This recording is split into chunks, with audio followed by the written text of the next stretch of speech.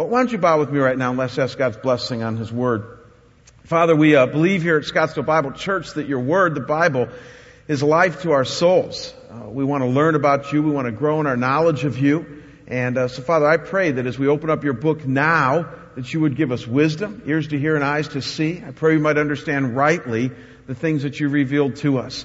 I pray that as we look at this disciple named Andrew, that, Lord, though there's not a lot written about him, that what is written we might understand and apply to our lives. And I pray this in Jesus' holy and precious name. Amen.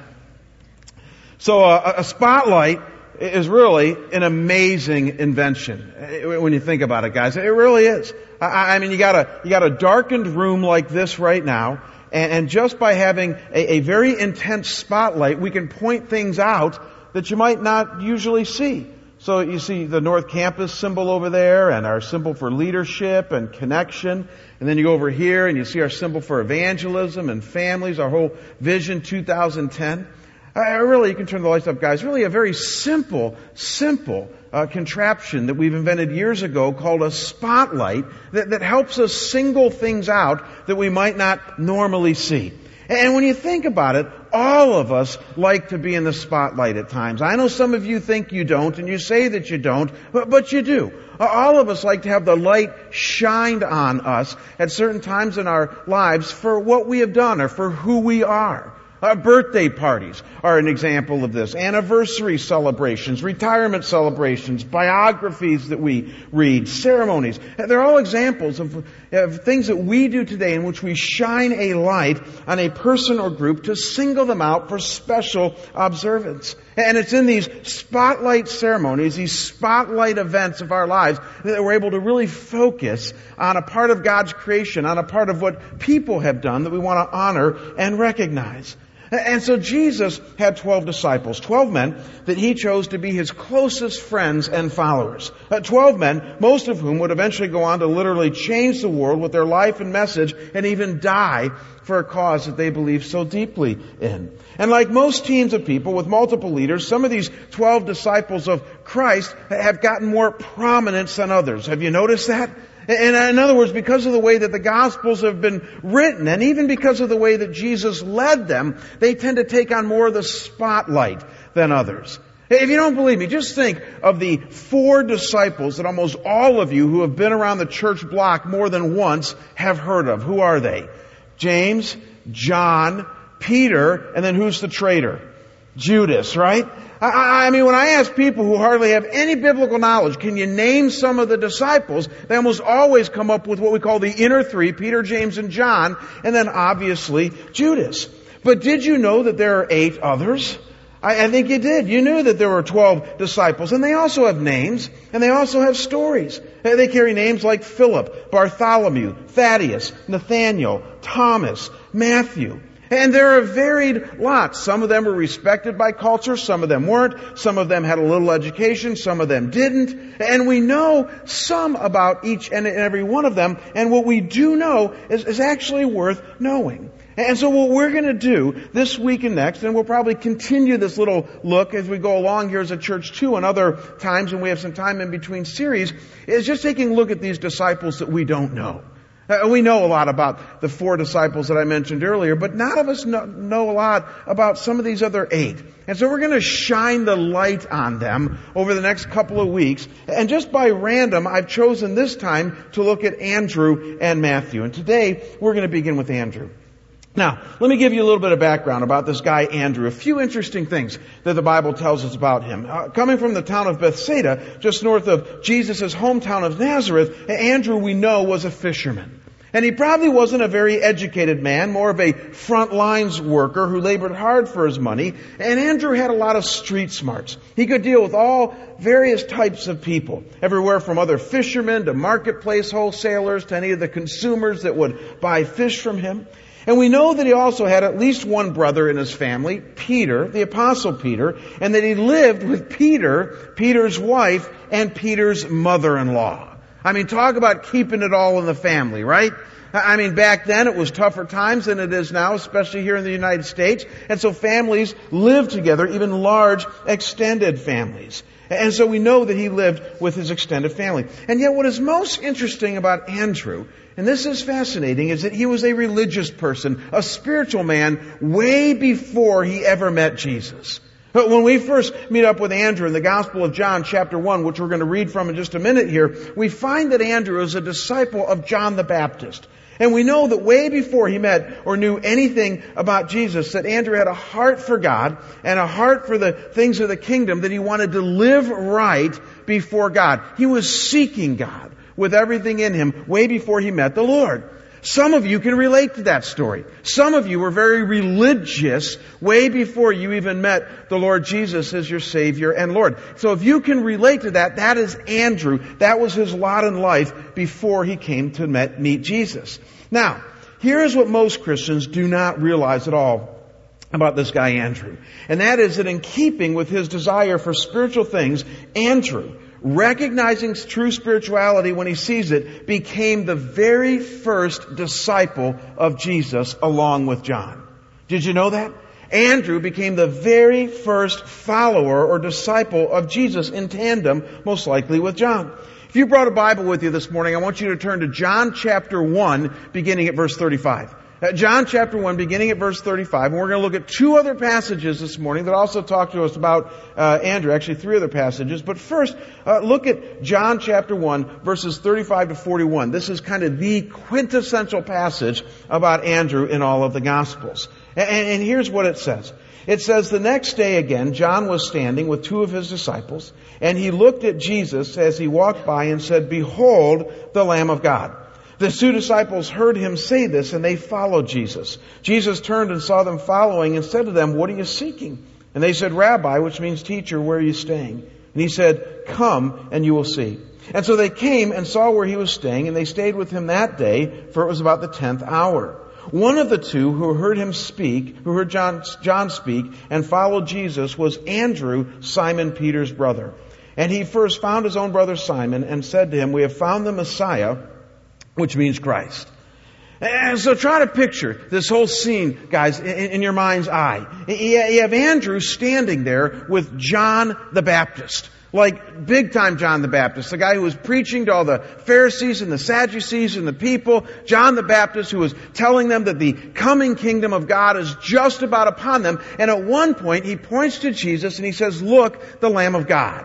Clear messianic overtones right from the Old Testament. This is the Lamb of God who comes to take away the sin of the world. John the Baptist is pointing out Jesus and saying, "That's the guy that I have been talking about." And so knowing that John was simply as one to prepare the way for the Messiah, the deliverer and redeemer of Israel, these two disciples decide to follow Jesus. Literally. I mean, they start tagging along right behind him. And Jesus looks back and he notices that they're tagging along behind him like a couple of stray puppies. And he says, "What do you want?" And as a loss for words, they scramble and they say, "Well, where are you staying?"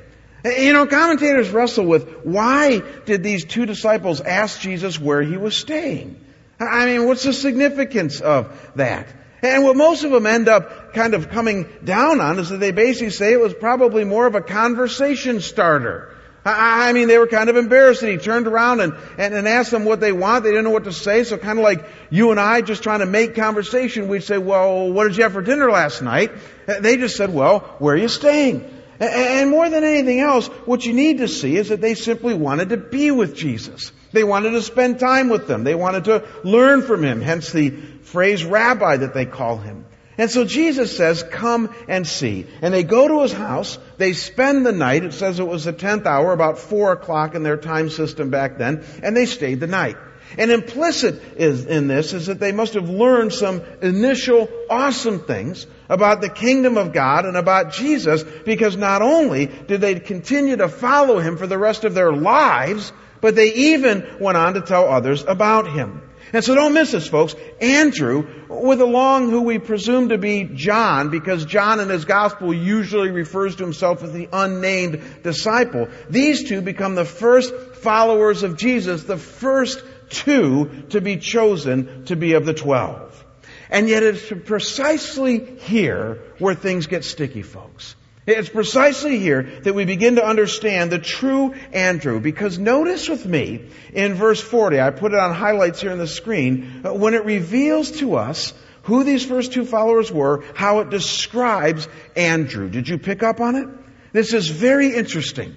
It says, Andrew, Simon Peter's brother. Focus on that phrase.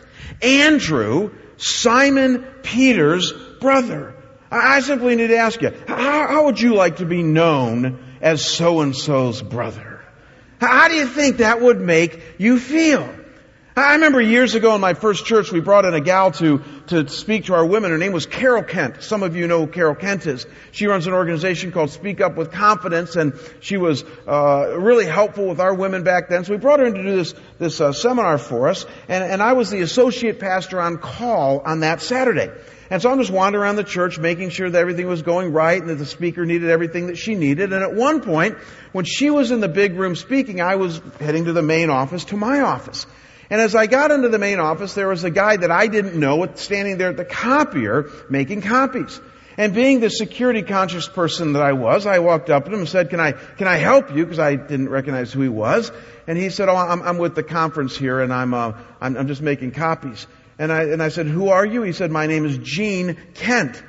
And before I could even think about it, do you see where this is going? I said, oh, you must be Carol's husband. And he looked at me, and I think if he could have said what he was thinking, he would have said, yes, you idiot, that's right, I'm Carol's husband. And I thought to myself, I wonder how many times he gets that comment, oh, you're Carol's husband. He seemed like a godly guy, and he seemed to roll with it just fine. But you know, it's not always easy to be referred to as so-and-so's wife or so-and-so's husband or so-and-so's brother or sister. You feel a bit diminished when that happens. And what you need to know, folks, is that this phrase here about Andrew is just the tip of the iceberg as to what Andrew's experience was from that point on. Because check this out. As the Gospels would go on, they would repeatedly talk about Peter, James, and John as the inner 3, and Andrew, once in a blue moon, as the 4th man. I mean, Peter, James, and John were the only ones present at the healing of Jairus' daughter. They were the only ones invited to the Transfiguration. They played a special role in the Garden of Gethsemane. Then you get to the book of Acts, and it's Peter, James, and John who were the prominent leaders of the first century church. I mean, clearly, there's a reason we call them the inner 3, because they were the ones out of all the 12 that Jesus kind of drew in most closely. And it wasn't that Andrew was never included. He was. It's just that when he was included, it was on a rare occasion as kind of the 4th man. Early on in Mark chapter 1, we find that Andrew is included in the healing of Peter's mother-in-law, but most likely because he lived in that same house. And then we find in Mark 13 that he's included in the Mount of Olives talk when Jesus talks to them about the end times, but only rarely. Other than these couple of isolated instances, it was always Peter, James, and John, the inner 3. And so don't miss this, folks. Andrew, the religious and spiritual one, having the initial thirst and desire. Andrew, the first one called of all the 12. Andrew, the one who brought his brother Peter to Jesus, does not maintain this special prominence. He becomes the 5th wheel, the 2nd fiddle, the 4th man on a 3-man team. Important when it comes to the team, but not one of the inner 3, not in the starting lineup, and yet he was in the first round draft pick. Please see this. This is the Andrew that the Scriptures describe for us. And I just need you to wrestle with, how would this make you feel? I mean, how do you think most Christians today would respond in our fair and square democratic society that has so infiltrated the church and our way of thinking? How do you think they would respond to something like this? I think the average Christian today would be pretty hurt and even confused. I mean, when this happens to us in our jobs or with our friendships or in our dating relationships or even in volunteering at the church, we have a strong sense of unfairness and injustice that causes the hair on the back of our necks to stand up. And in our hurt and confusion, like so many people, we might even be tempted to take our ball and go home, right? I've seen that happen in the church over the years. I've seen people who didn't get their due, who didn't get the spotlight shined on them. And we all say, well, we're just serving for the glory of God. But we all know that when we don't get some of that glory, when we don't get what we think is our fair share of encouragement or accolades, or at least the position that we're looking for, we are really tempted to cop an attitude and say, I'm out of here. But I want you to notice something. And this will be the key to your understanding Andrew, and maybe even the key for the rest of your life when it comes to you and God, is that Andrew didn't respond this way at all. He didn't respond this way at all. In fact, instead of getting all hurt and mad, Andrew does something remarkable. He humbles himself. He stays in the ring. He decides to focus on the one thing that got him to where he was in the first place, the one thing that to him was the key to his whole life, and that was that he goes on from this point to simply introduce other people to Jesus. And that's the main point in your outline this morning. That Andrew was a humble man who simply wanted himself and others to know Jesus more than anything else. It's an amazing thing Andrew teaches us. You want to know in a nutshell who Andrew was as a faithful Christ follower? Or what distinguished him above everybody around him? Then know that he didn't fall into our world's trap of upward mobility or positioning himself for success. On the contrary, he learned what humility was, and he poured his energies into what heaven applauds the most, simply helping others find the same joy, peace, and purpose that he found in being connected to Jesus himself. And as a result of this, the only things that we see Andrew doing from this point on in the gospel stories, and there's only like 2 or 3 other times we see Andrew, but each time we see him simply introducing others to Jesus, helping them come to connect with Jesus as the only one who can deal with the hole in their soul. Don't miss this, folks. This is so important to see. Andrew did not allow his lack of inclusion into the inner circle of Jesus's closest followers to affect his contribution to the kingdom or his attitude. Quite the opposite. He found what was most important, following Jesus, and then he went hog wild in the direction of helping others follow Jesus. And so in a world that consistently exalts the front runners, that lifts them up outwardly and says these are the most gifted, that primarily in our world that shines the light on those that succeed, at least by our world standards, don't ever underestimate the importance of this truth and lesson that Andrew teaches us here, namely that in God's economy, what many see in our world as unimportant or falling short of the accepted goal, God sees as totally indispensable and equally a part of His overall plan and purpose. Or to put it another way, folks, second fiddle in the world's eyes, or even in your own eyes, is not second class or second in purpose when it comes to God's. Not at all. And heaven someday is going to reveal this to us. I've been convinced for years that the people that are going to be closest to the throne in heaven are those that we did not lift up this side of heaven. Amen? And they're going to be those who just served and served and served and didn't care about their own reputation. They didn't care about getting the spotlight shined on them. In fact, the opposite. They just wanted to serve God. And in heaven, it's going to reveal so much of what they did. Andrew did not cop an attitude about his lot in life. He didn't take his ball and go home. He stayed in the ring, and he simply poured his energies and passions into what he knew best, following Jesus and helping others follow as well. He served God, and that was enough. I need to show you guys this in black and white because it really is an amazing pattern that once you read John 1 and you understand exactly what Andrew was doing here and what he was up against, that when you look at a few of the other stories, there's one here in the next verse and then there's 2 more later on in John, you realize that this guy really did go on to just overdose on introducing people to Jesus. And so I want you to notice here as we get down to the short strokes, just 3 different introductions that Andrew made for the rest of his gospel career here. First, notice with me that he introduced his brother to Jesus. His brother. Look again at John 1 and look at verses 41 and 42. This is right after the night that Andrew and John spent the time with Jesus and learned that he was the Messiah. And it says this. It says he first found his brother Simon and said to him, "We have found the Messiah," which means Christ. Now get this. And it says he brought him to Jesus. And Jesus looked at him and said, "So you are Simon, the son of John. You shall be called Cephas," which means Peter.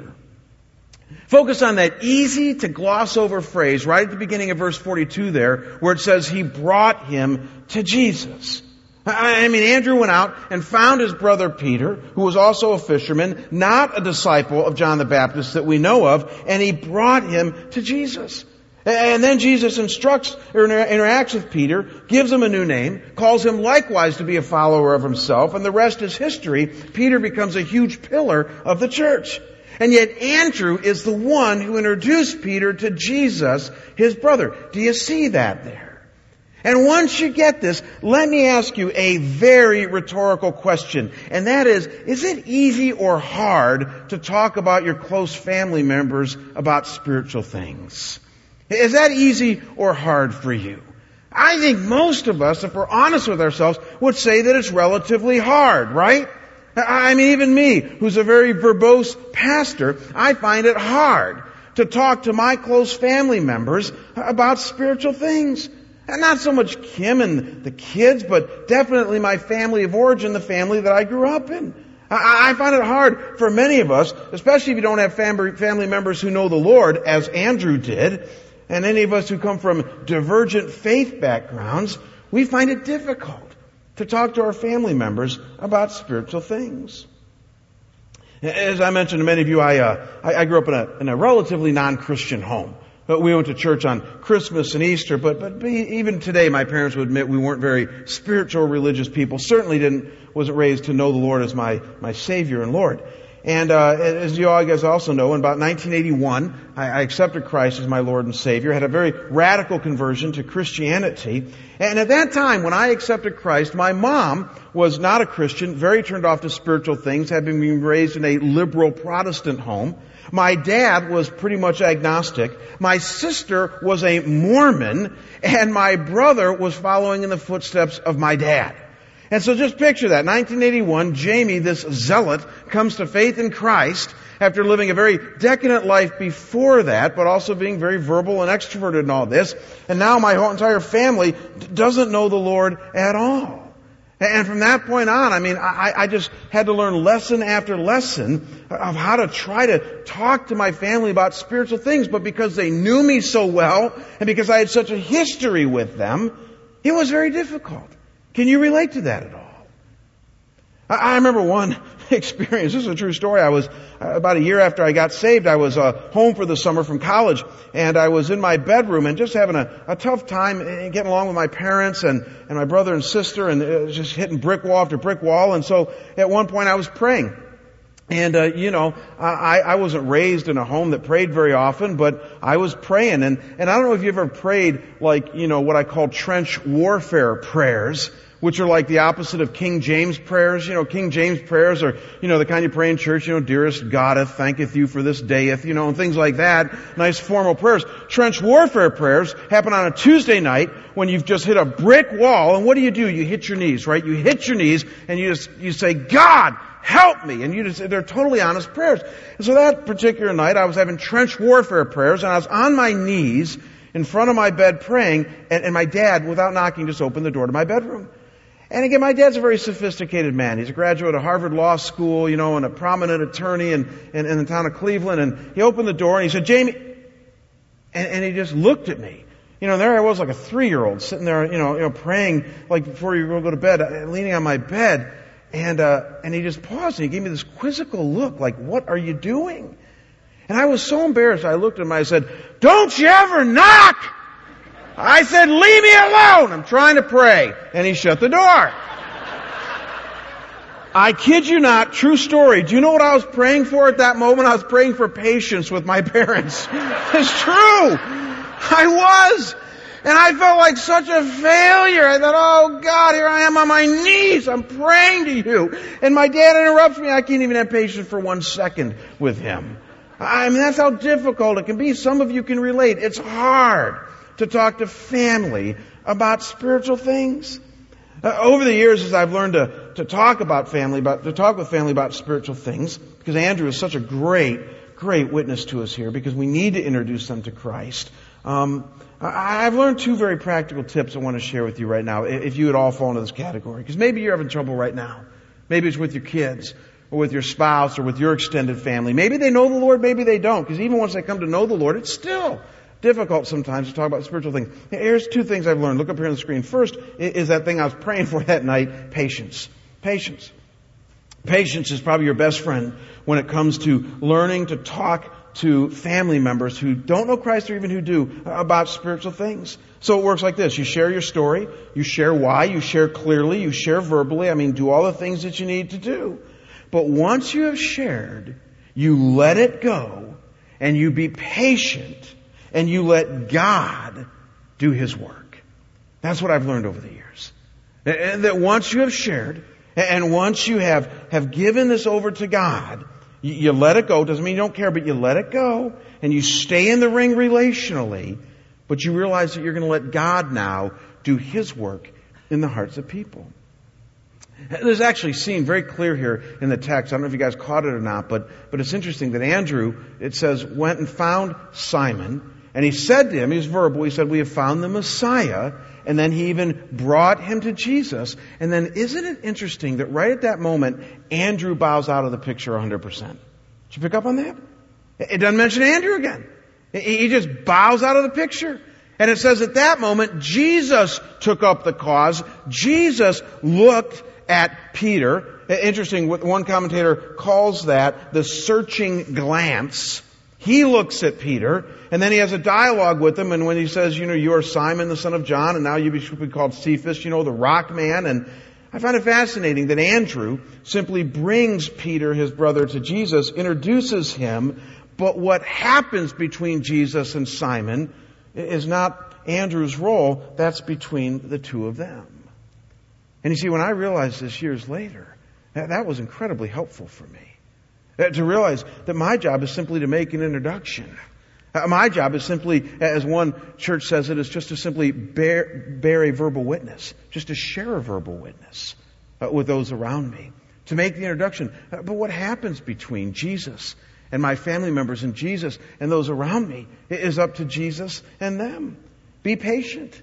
It might take time. It might even never happen. But be patient with us. Realize that this is God's show, not yours. You're just here to make an introduction. And then secondly, what I've learned, look up here on the screen, is to pray.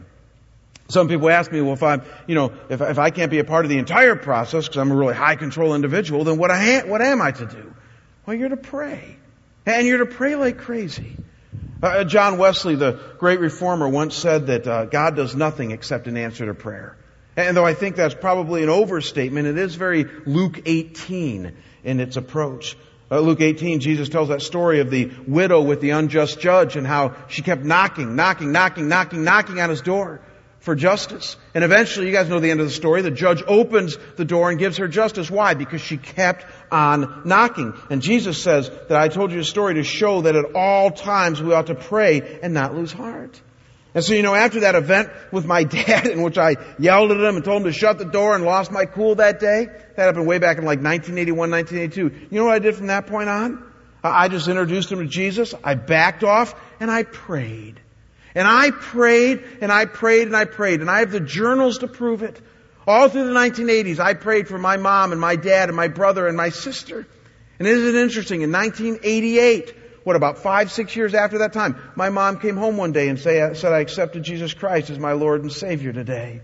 And then in 1995, my brother moved to Grand Rapids, Michigan. I used to make fun of Grand Rapids, Michigan. I used to think who wants to live there? It's full of a bunch of boring Christians. Everybody's saved. I'll never make fun of it again. My brother moved there and met all these boring Christians, and guess what? He got saved. My sister has since left the Mormon church and is now finding her way, I believe, back to the Lord. Do you see how this works? It took years, and it took me having to let go and let God, but I prayed and I was patient. And the Scriptures say that once we do that, and we really turn them over to God and continue to stay in the ring through prayer and lifting them up to the throne, He's going to eventually move. I believe that in people's lives. There's a Christian comedian I heard years ago that said that if you ever have like an old elderly grandmother or like a long lost relative who's a nun praying for you, duck. He said, because you're never going to be able to outrun that prayer. And I believe that. I believe that as we pray, God answers our prayers. I think Andrew was of that ilk. He introduced his brother to Jesus. This unknown disciple that we don't even know much about, not a very popular one, introduces him to Jesus. And maybe some of you who haven't yet been received in the inner circle like you think you should, maybe you might want to consider stop focusing on the spotlight and simply do what God is really concerned about. Introduce your close family members to the Lord. Now it's fascinating. Andrew didn't stop there.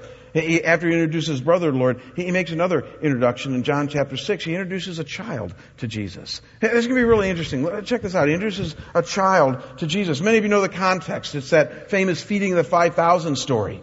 And so Jesus is by the Sea of Galilee there, and the crowds are really huge and starting to follow him because of all the signs and healings. And so he goes to the other side of the Sea of Galilee, and they still follow him. So he goes up to the mountain, and they still follow him there. And by this time, they're way, way out of civilization, and he's got like 5,000 men, it says, and probably women and children in additional, that are now wanting, to hear more teaching, but are getting very hungry.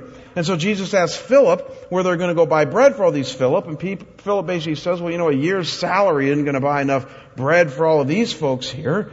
And so instead of pointing to a solution, Philip does what many of us do. He points to an impossibility. And it is here where Andrew comes in. Look at John 6, verses 8 and 9. It says, and one of his disciples, Andrew, Simon Peter's brother, said to him, there's a boy here who has 5 barley loaves and 2 fish, but what are they for so many? Don't let this slip by you, folks. Andrew, in the midst of an impossibility, chimes in and he introduces to Jesus a person and a possibility in dealing with this problem. A kid with 5 loaves and 2 fish. And as many of you know and have read the rest of the story, Jesus goes on to take this introduction, this boy, and he miraculously multiplies 5 loaves and 2 fish, so much so that 5,000 plus people get a meal. And yet what is so important for us to see here this morning, folks, for our purposes, is that while in the first instance, Andrew introduces his brother to Jesus so that he might become a follower of him, in this scene, Andrew introduces a small boy to Jesus who already was following but had some resources that could be used in serving the Lord. Do you see that there? In other words, he didn't just introduce people to Jesus for the first time, but then he made subsequent introductions to Jesus for people that needed to serve the Lord more and be used more of the Lord in their lives. I find that fascinating. And all I know is that this has happened to me over the years. Somebody introduced me to Jesus for the very first time in 1981, but then picking up on that, I had another mentor, a guy named Lud, who introduced me to the Lord weekly through Bible study and mentoring and prayer and taught me how to serve, how to read the Bible, how to fellowship with other Christians, how to live a life of obedience. In other words, I had multiple introductions as people emulated Andrew in my life. And so here's the deal. Many of you have been given God-given resources in the form of talents and gifts and passions. And yet study after study shows that only about half of those who attend on Sunday morning in any given church, and I think ours is very similar, ever really use these gifts and talents in serving God throughout the week. And so could it be that God is about getting many of us to introduce each other to Jesus in a new and fresh way, kind of like that Andrew did with that little kid there, to be used by God to advance His kingdom with the resources that He's blessed us with. And so check this out. If you like percentages, here's our goal as a church. By the end of 2010, that's our Vision 2010, we want 75% of those who attend on Sunday morning, which is about 5,000 people right now, 75% involved in some form of outside fellowship and service. Some form of using the gifts and resources that God has given you to impact this world throughout the week in your life. 75%. And if it's true that only 50% are involved now, and I'll track this, then that means that the 50% of us who are serving right now need to introduce the other 50% to what service and fellowship is like. Does that fire you up or what? That does me. That if you are somebody right now who has found that sweet spot in service and fellowship, then be an Andrew. And help somebody else find that sweet spot as well. Help them find an area of service. Help them find an enrichment class or a small group or a mission trip. Help them discover the joy that you have found in following Jesus this way. That's what Andrew was about. So you get Andrew introducing people to Jesus for the first time, Peter. Then he introduces this little boy to Jesus multiple times for service. And then thirdly, we see Andrew introduce some seekers to Jesus. Some seekers. Look at John 12, verses 20 to 22. It says, "Now among those who went up to worship at the feast were some Greeks. And so these came to Philip, who was from Bethsaida in Galilee, and asked him, 'Sir, we wish to see Jesus.' Philip went and told Andrew, and Andrew and Philip went and told Jesus." We don't have time to go into this in detail here, but it's fascinating. You got some Greeks, non-Jews, who don't know Jesus, but they want to be introduced to him. So they go to Philip. Philip is a Greek name. They think, hey, he's one of us, he can introduce us. Philip, it's like, I don't know what to do. I didn't know what to do back at the feeding of 5,000, so like, what makes you think I know what to do now? And he goes, so I think I'm going to go to Andrew. And Andrew, don't miss this, knows exactly what to do, right? What did Andrew do? He did what he did best. He said, I introduced Peter to Jesus. I introduced that kid to Jesus. I think I'll introduce these seekers, these Gentiles, to Jesus. And though the text drops off the face of the earth there and doesn't tell us what happens next, we got to believe that in Jesus' style that he met with them. Andrew introduced seekers to Jesus, and not just seekers, but Greek Gentile seekers, which would become huge for the propagation of the gospel in the first century. Please see, folks, he never stopped making introductions for the rest of his life. Andrew made it a goal to introduce people to Jesus. So here's the deal. Not everyone in life, or even in God's economy on this earth, is going to be a Peter, a James, a John, or to put it in our terminology today, a Chuck Swindoll or a Darrell Del Husay. But don't be sucked into the world's allure that says that they are the ones who are God's core, His heart and soul for ministry. And don't cop an attitude and take yourself out of the ring with God and others just because the light might fail to shine on you. Do two things. Follow Him, because He's called you to follow Him. And then help others know Him. Introduce them for the first time, or maybe for multiple times for service, or even those that are seeking Him. Do this, and you'll find the sweet spot. And who knows, maybe even heaven will have a special light to shine on the Andrews among us when we get there. Let's bow and pray. Father, I thank you that in these disciples that we just don't know much about, there are some clear nuggets, if not boulders of truth for our lives today. And God, I gotta believe that the vast majority of us in some way can relate to an Andrew. That in some way we realize that maybe we haven't gotten the spotlight like we thought we should. And so as we've shined the light on him today, and he teaches us about humility, about usefulness in your kingdom, about what it means to boldly introduce people to your Son Jesus, I pray, God, that we'd learn that for our own lives and that we just do that. I pray, God, you give us patience and make us men and women of prayer who just make an introduction, back off, and then let you do your work in the hearts and minds of people. God, thank you that you've called all of us to this. Thank you that you're alive and working in our lives. We can't wait to see what you do. Receive this communion time now, we pray. In Jesus' holy and precious name, amen.